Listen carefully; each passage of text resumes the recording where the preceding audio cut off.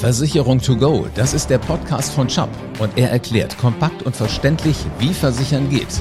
Ich bin Live Ahrens. Wir alle können uns noch allzu gut an März, April dieses Jahres erinnern, ne? Als wir vor leeren Regalen in den Supermärkten standen. Plötzlich waren da bestimmte Produkte einfach ausverkauft und das immer wieder. Was um alles in der Welt war da los? Sowas hat es doch vorher nie gegeben, oder? Das Stichwort hier lautet Lieferketten oder genauer gesagt gestörte Lieferketten. Was es damit auf sich hat, das erklärt jetzt Peter Brink. Er ist Chubb-Experte für Sachversicherungen und er kennt sich wie kein zweiter aus in Sachen Lieferketten. Hallo Herr Brink. Hallo Herr Ahrens, grüße Sie. Seit dem Frühjahr hören wir in den Medien ja immer wieder diesen Begriff Lieferketten. Ich habe den vorher schon mal immer gehört, aber ich wusste eigentlich gar nicht, was es so ist. Das Ganze hat ja ziemlich hohe Wellen geschlagen. Ja genau, seit Corona ist der Begriff Lieferkette wirklich fast jedem Bürger bekannt. Hautnah konnten wir das alle beim Einkaufen erleben. Was passiert, wenn so eine Lieferkette nicht mehr richtig funktioniert, konnte man im Geschäft erkennen, in Supermärkten erkennen, überall. Auf einmal gab es dann zum Beispiel einfach keine Nudeln, Toilettenpapier oder Hefe mehr. Ganz zu schweigen von Desinfektionsmitteln, Schutzmasken oder jetzt wirklich Wichtigem wie Intensivmedizingeräten. Auch manche Arzneimittel, ganz simple Dinge wie zum Beispiel Schmerzmittel, waren eine Weile überhaupt nicht mehr in den Apotheken erhältlich. So einen Zustand hätte sich vorher niemand vorstellen können. Schließlich sind wir daran gewöhnt, dass alles immer rund um die Uhr verfügbar ist. Absolut. Als das in diesem Jahr im Frühjahr quasi von heute auf gleich jetzt passierte, war das Thema Lieferkette dann entsprechend auch teils 24/7 in Radio, Fernsehen und Internet präsent. Mhm. Normalerweise bekommen wir als Endverbraucher eher weniger von Lieferketten mit. Daher war das Ganze auch dann auf einmal so außergewöhnlich. Ja, das sind eigentlich so die Heinzelmännchen, ne, die so im Hintergrund agieren und wir holen es dann aus dem Regal raus und freuen uns, dass wir es gekriegt haben. Wie genau muss ich mir denn als Verbraucher so eine Lieferkette vorstellen? Ja, also Lieferketten vom Grundsatz gibt es immer und überall, fast für alles. Das fängt, wie gesagt, mit profanen Dingen wie Nudeln im Supermarkt an, hört bei sehr komplexen Strukturen wie der Autoproduktion noch lange nicht auf. Es sind quasi immer Prozesse entlang einer langen Wertschöpfungskette, zum Beispiel Konsumgüter, Investitionsgüter wie Handys, Produktionsmaschinen, Laptops, Medizintechnik. Mhm. Also vereinfacht gesagt geht es hier um Dienstleistungen oder Produkte, die mehrstufig verarbeitet werden. Unter Lieferkette können wir uns quasi das Netzwerk unterschiedlicher Unternehmen vorstellen, die über mehrstufige vor- und nachgelagerte Produktionen an den verschiedenen Prozessen und Tätigkeiten von der Wertschöpfung beteiligt sind. Das ist ein schönes Bild. Das fängt zum Beispiel ganz simpel bei der Rohstoffgewinnung an und reicht über diverse Veredelungs- und Verarbeitungsstufen und endet schließlich beim Endverbraucher, also bei Ihnen und mir. Mhm. Fällt auch nur ein Beteiligter von diesem ganzen Netzwerk aus, dann vielleicht, weil er seine Produktion wegen eines Feuers, wegen einer Pandemie oder Ähnlichem stoppen musste oder auch ganz simpel, weil die Grenzen geschlossen werden, wie wir ja auch dieses Jahr gesehen haben, dann hat es natürlich Auswirkungen auf alle vor- und nachgelagerten Unternehmen und somit auch auf alle Produktionsstufen. Die jeweilige Lieferkette für ein Produkt oder eine Dienstleistung wird dann nämlich gestört, also wir reden dann von einer Störung. Sie funktioniert einfach nicht mehr einwandfrei, kommt vielleicht sogar komplett zum Erliegen und das ist natürlich schlecht, sowohl für die Unternehmen wie auch für Sie und mich als Verbraucher. Na klar, jetzt denkt man erstmal, wenn man im Supermarkt steht, keine Nudeln sind mehr da ärgere ich mich drüber, das ist für das Unternehmen, aber genauso Schlimmes kann ich mir vorstellen. Was passiert denn, wenn so eine Lieferkette jetzt nicht mehr rund läuft? Welche Folgen kann das haben? Außer, dass ich es nicht mehr kaufen kann, was ich gerne kaufen möchte. Genau, das Sichtbare ist dann eigentlich, wenn der Endkonsument, das können Sie und ich sein oder auch eine Firma sein, ein Produkt nicht mehr kaufen kann. Also vom Grundsatz her passiert es wie folgt. Wenn innerhalb einer Lieferkette ein Problem auftaucht oder ein Problembeteiligter erscheint, der eben einfach nicht mehr liefern kann, dann kann das unangenehm werden. Es kommt dann zum Beispiel zu Lieferengpässen von Vor- und Nachprodukten, von Lieferverzögerungen und daraus folgende Betriebsunterbrechungen. Das Ganze führt eben dann zu verärgerten Kunden, weil sie freuen sich natürlich nicht, wenn sie im Supermarkt ein Produkt nicht bekommen. Gar nicht. Unternehmen ärgern sich, weil sie die Produkte nicht bekommen, die sie dann für die Weiterverarbeitung brauchen. Das kann dann zu Marktanteilsverlusten führen. Es kommt auch zu Imageschäden, zu Reputationsschäden, weil natürlich der bevorzugte Anbieter nicht mehr liefern kann. Man wechselt dann vielleicht zu einem anderen Anbieter, der noch etwas auf Lager hat.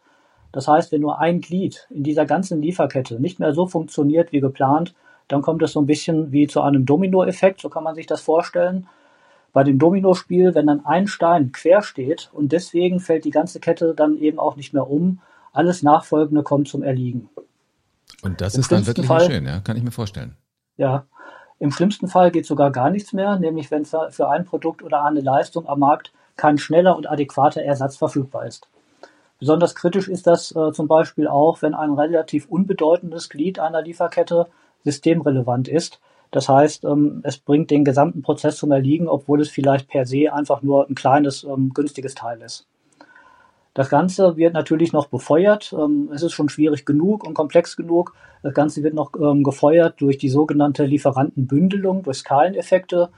Grundsätzlich ist es ja gewünscht und betriebswirtschaftlich sinnvoll, große Pakete bei einem Anbieter zu kaufen, damit man dann eventuell einen günstigeren Preis kriegt. Das heißt, wenn das Ganze auf wenige oder sogar nur einen Lieferanten beschränkt wird, wir sprechen da von Single-Source-Anbieter, dann kommt das System natürlich noch schneller zum Erliegen, wenn es eben zu Störungen kommt. Ich finde das faszinierend, Ihnen zuzuhören, weil im Grunde genommen so das ganze Frühjahr, wo ich mich immer gefragt habe, warum Dinge nicht da sind, das kommt jetzt auf einmal alles so hoch und ich verstehe die Dinge. Ja, echt hochinteressant. Genau. Jetzt sagen Sie mal, eigentlich wollen Unternehmen aber solche Gefahren ja so gut wie möglich aus dem Weg räumen. Wie Sie ja gerade gesagt haben, kann jede Störung des Unternehmens teuer zu stehen kommen. Da stelle ich mir die Frage, warum sind Lieferketten denn überhaupt so aufgebaut, dass sie risikoreich sind? Ja, das ist so ein bisschen wasche mich, aber mach mir den Pelz nicht nass. Es ist vom Grundsatz her so, also man möchte ja, wegen dem wirtschaftlichen Faktor, möchte man outsourcen. Man ist quasi auch gezwungen, um wettbewerbsfähig zu sein, outzusourcen. Man zentralisiert seine Einkäufe, man zentralisiert seine Lagerhaltung wegen Skaleneffekten betriebswirtschaftlich. Das Ganze ist gut. Das Ganze führt zu Kostenoptimierungen, wie gesagt, zu Skaleneffekten, zu einer gesteigerten Effizienz. Aber gleichzeitig mit dieser gesteigerten Wettbewerbsfähigkeit wird man auch anfälliger. Das heißt, die Unternehmen lagern immer größere Anteile ihrer ganzen Prozesse aus in unterschiedlichste Länder rund um den Globus. Das ist, wie gesagt, an sich gut. Wenn dann aber diese Lieferketten dadurch immer weit verzweigter werden, immer komplexer werden, in entfernte Gebiete des Globus gehen, dann werden sie auch störungsanfälliger. Das heißt, die möglichen Bruchstellen, die man hier erzeugt, werden größer und werden auch relevanter für die Lieferkette. Man kann sagen, je länger und internationaler eine Lieferkette ist, desto unübersichtlicher wird sie. Und am Ende wird sie damit auch schwieriger, dass man sie bewerten kann und dass man sie kontrollieren und managen kann. So, und das ist dann so der Job, den Sie zum Beispiel haben. Auf welche Schwierigkeiten treffen Sie denn bei solchen internationalen Netzwerken besonders oft? Ja, wir sehen bei unseren Kunden zum Beispiel, es gibt unterschiedliche lokale Brandschutzstandards in gewissen Ländern. Also wir hier in Deutschland haben einen relativ hohen Brandschutzstandard. Die Unternehmen sind relativ gesund. Das ist nicht überall so rund um den Globus. Andererseits kann man sich vorstellen, gewisse Produktionsstandorte in entlegenen Ländern, wobei man muss gar nicht so weit gehen. Auch in Europa gibt es natürlich erdbebenexponierte Länder, wie die Türkei, wie Italien, wie Portugal. Das heißt, wenn Produktionsstandorte dort in einer gefährlichen Zone sind, führt das Ganze zu möglichen Problemen. Wir sehen auch zum Beispiel, dass manche Firmen gar nicht wussten. Also die Firmen wissen natürlich, wo sind ihre eigenen Standorte. Sie wissen aber teilweise erst jetzt oder nach den letzten Störungen, wo die Produktionsstandorte ihrer Zulieferer sind. Am Anfang war das vielleicht für sie gar nicht so interessant, aber denken wir August 99 an das Erdbeben in Taiwan, 2002, 2003 der SARS-Ausbruch oder März 2010 auch schon plastisch der isländische Vulkanausbruch mit Auswirkungen auf die Asche des Flugverkehrs. Das heißt, erst da haben unsere Kunden dann vielleicht gewusst, aha, mein Zulieferer, der hat dort sein Werk und wenn der dort ein Problem hat, dann habe ich das selber auch.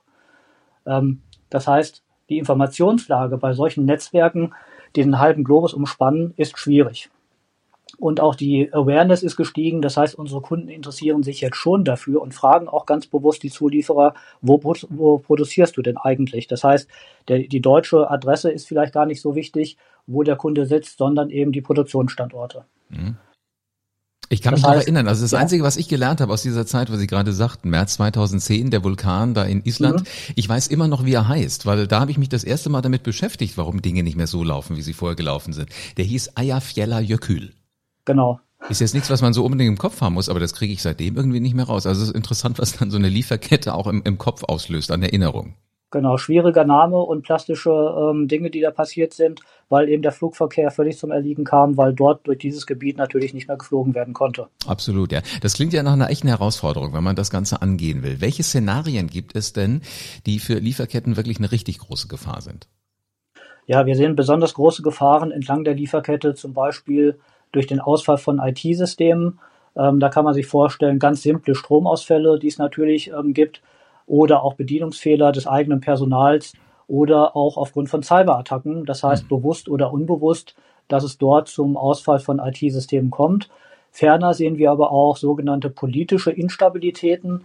Das können relativ harmlose beginnende Streiks sein, das können dann aber auch innere Unruhen sein oder dann sogar Terrorismus oder sogar Krieg, Bürgerkrieg, solche Dinge. Wir sehen auch Wetterinstabilitäten, wie zum Beispiel Naturkatastrophen. Das heißt ganz konkret Überschwemmungen, Erdbeben, Stürme. Das heißt, das sind so die Hauptauslöser, aber noch lange nicht abschließend genannt, weil wir können uns alle noch viel mehr Szenarien vorstellen, weshalb es zu Störungen kommt.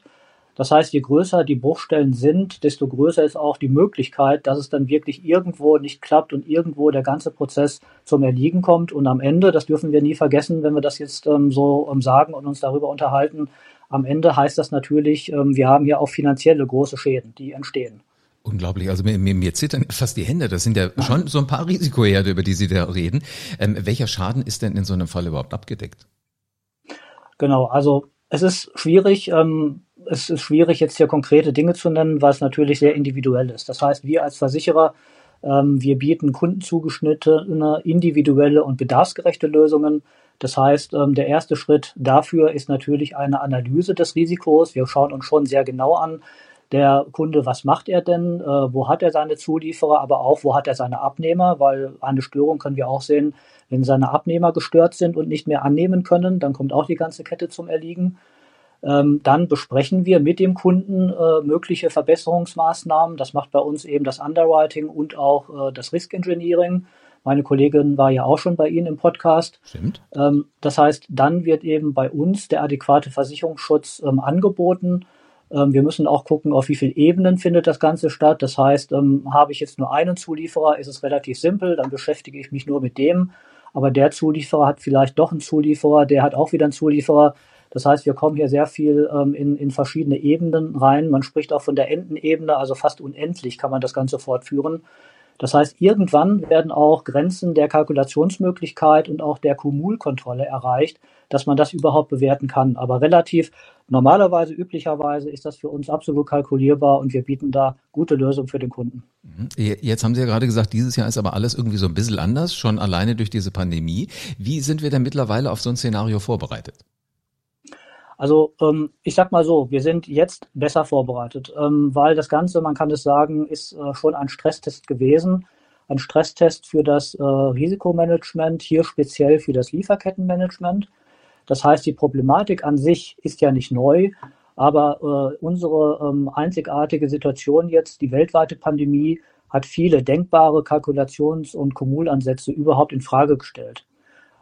Grund ist natürlich, dass das Ganze eben weltweit stattfindet und dass auch hier Kumule betroffen sind. Das heißt, bisher hat man gesagt, was passiert denn, wenn ein Zulieferer aufgrund eines lokalen Events ausfällt? Das war schlimm genug.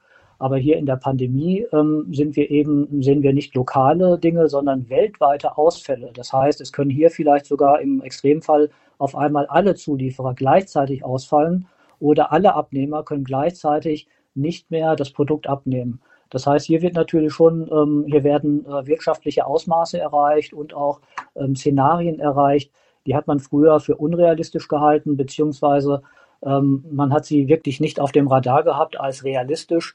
Von dem menschlichen Leid, was wir hier sehen, wir kennen alle die Bilder aus Italien, aus Spanien, die besonders betroffen waren, also von dem menschlichen Leid ganz zu schweigen. Wahnsinn, also die Pandemie hat da wirklich was ins Rollen gebracht, kann man so sagen. Auf jeden Fall, ja.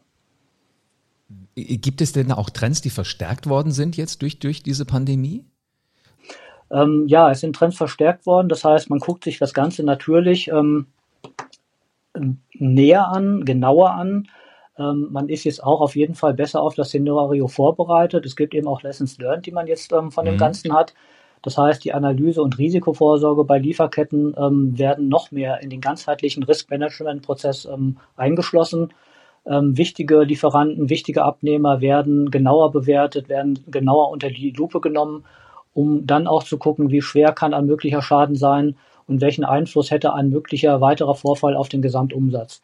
Also mittlerweile ist die Lieferkettenproblematik ganz oben auf der Agenda unserer Kunden, auch bei uns.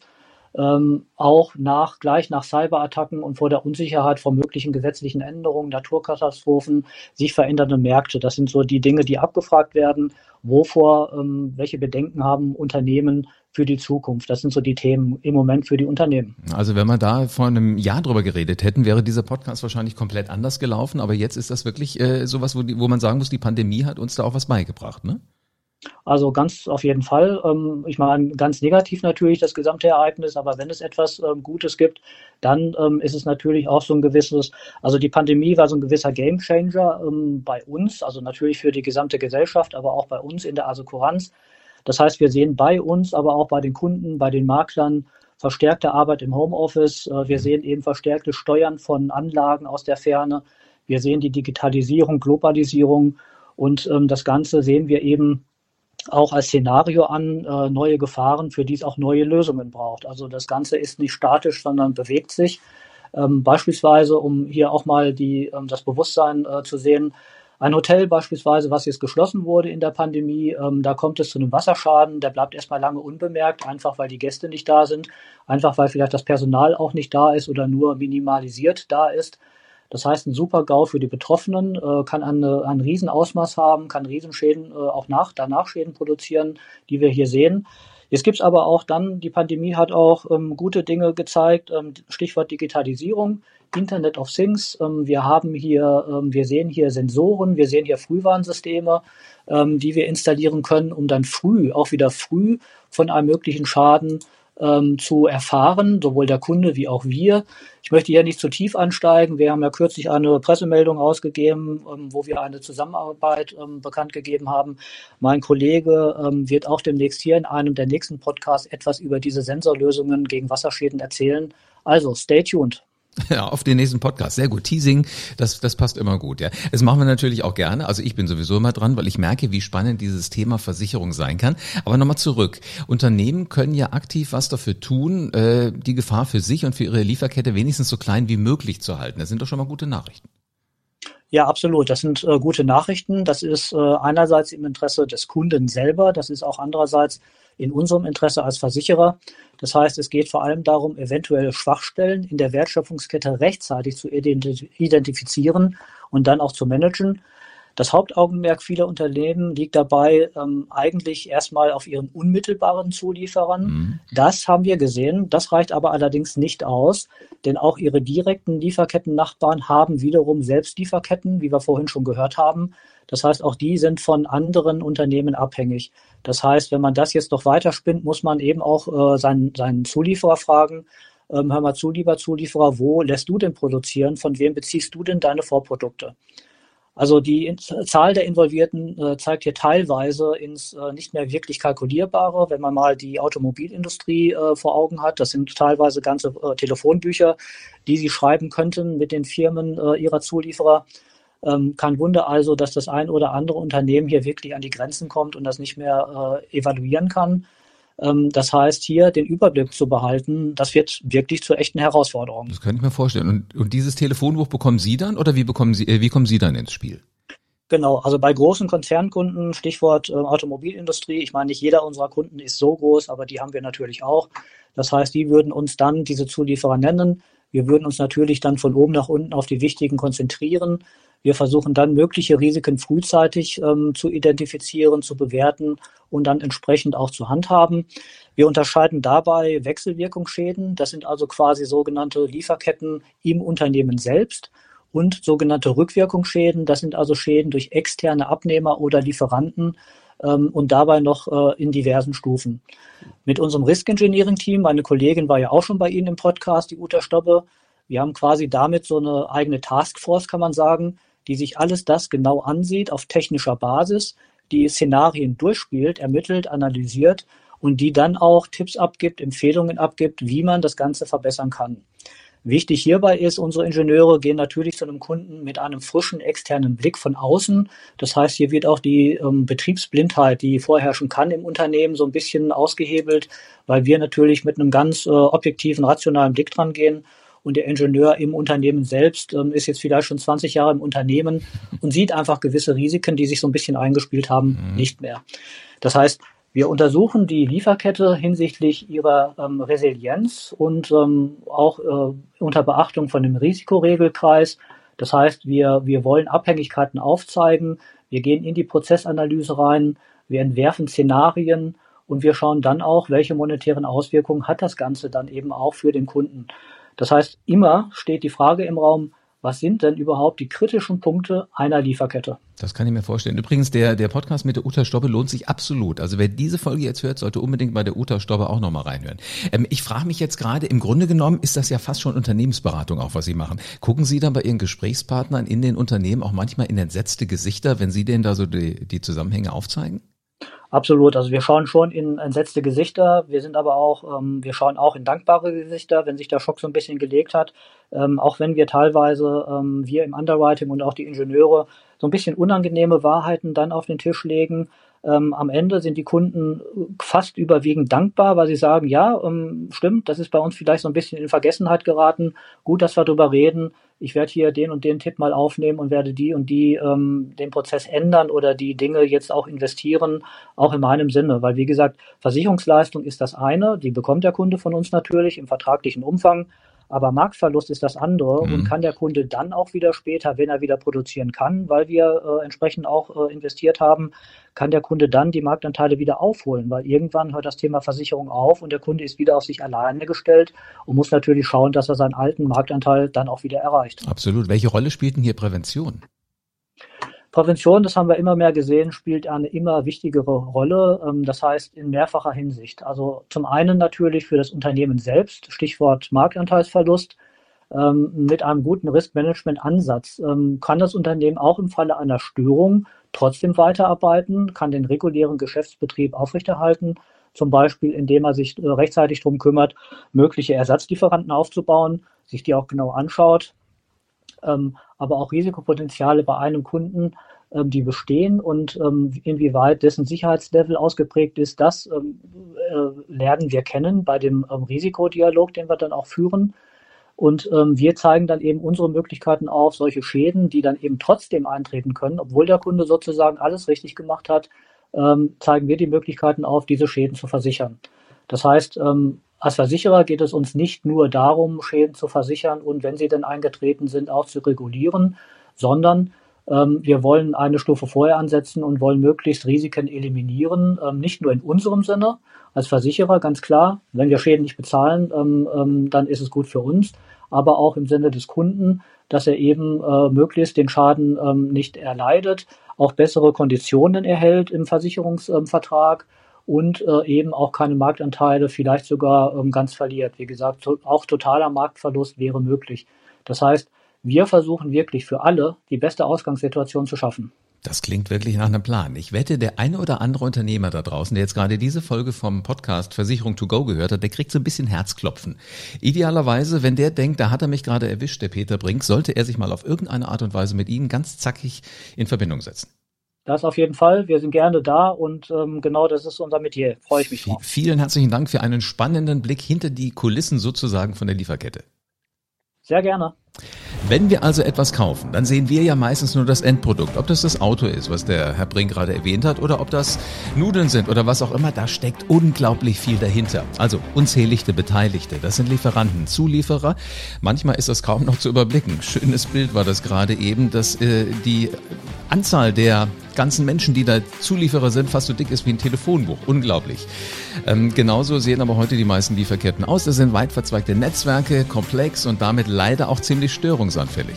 Wenn da einer nicht funktioniert, dann funktioniert gar nichts mehr. Was das bedeutet, Waren kommen im schlimmsten Fall nicht rechtzeitig an ihr Ziel und davon konnten wir uns ja alle in den vergangenen Monaten mit eigenen Augen überzeugen. Damit Sie in Sachen Risiken absichern weiterhin auf dem Laufenden bleiben und alle neuen Themen rund um die Industrieversicherung hören können, kann ich Ihnen einen heißen Tipp geben. Abonnieren Sie diesen Podcast am besten jetzt. Und dann ist sichergestellt, Sie erfahren alles, was wichtig ist. Also bis zur nächsten Folge vom Podcast Versicherung to go von Chubb.